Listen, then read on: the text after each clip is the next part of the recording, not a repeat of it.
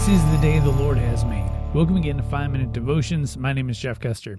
Today we'll be continuing our walk through the book of Proverbs, and I'll be reading Proverbs chapter 1, verses 10 through 19 under the New Living Translation. My child, if sinners entice you, turn your back on them. They may say, "Come and join us. Let's hide and kill someone. Just for fun, let's ambush the innocent. Let's swallow them alive like the grave. Let's swallow them whole like those who go down to the pit of death. Think of the great things we'll get.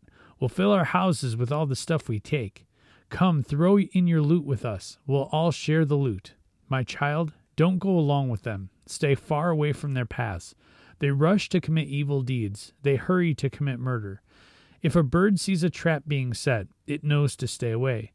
But these people set an ambush for themselves. They're trying to get themselves killed. Such is the fate of all who are greedy for money. It robs them of life.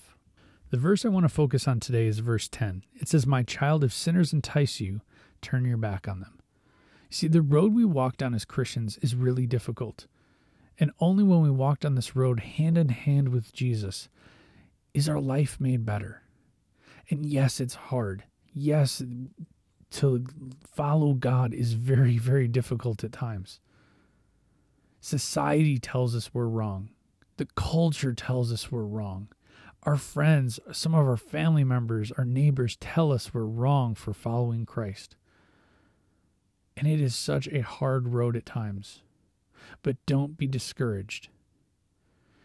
If there are people in your life who are bad influences on your life, not people that just tell you you're wrong, but literally it says here, if they're enticing you, turn your back on them.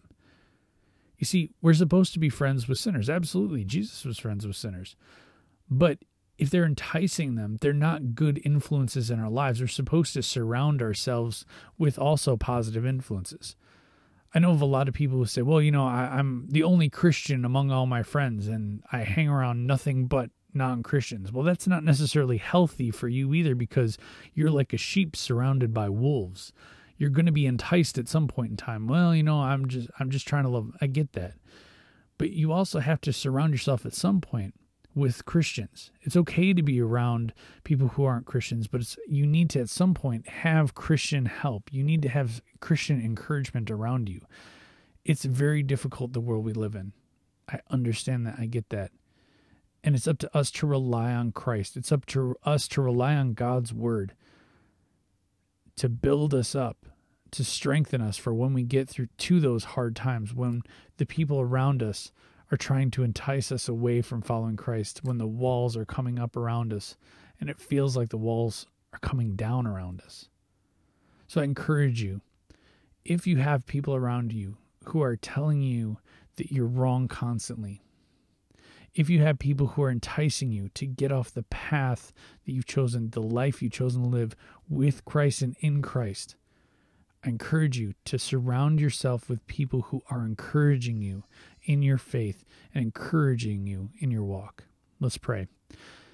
Heavenly Father, I ask that you provide all of us with encouragement and to surround us with people who love you, who can in turn show us your ways and to encourage us in our walk and in our faith.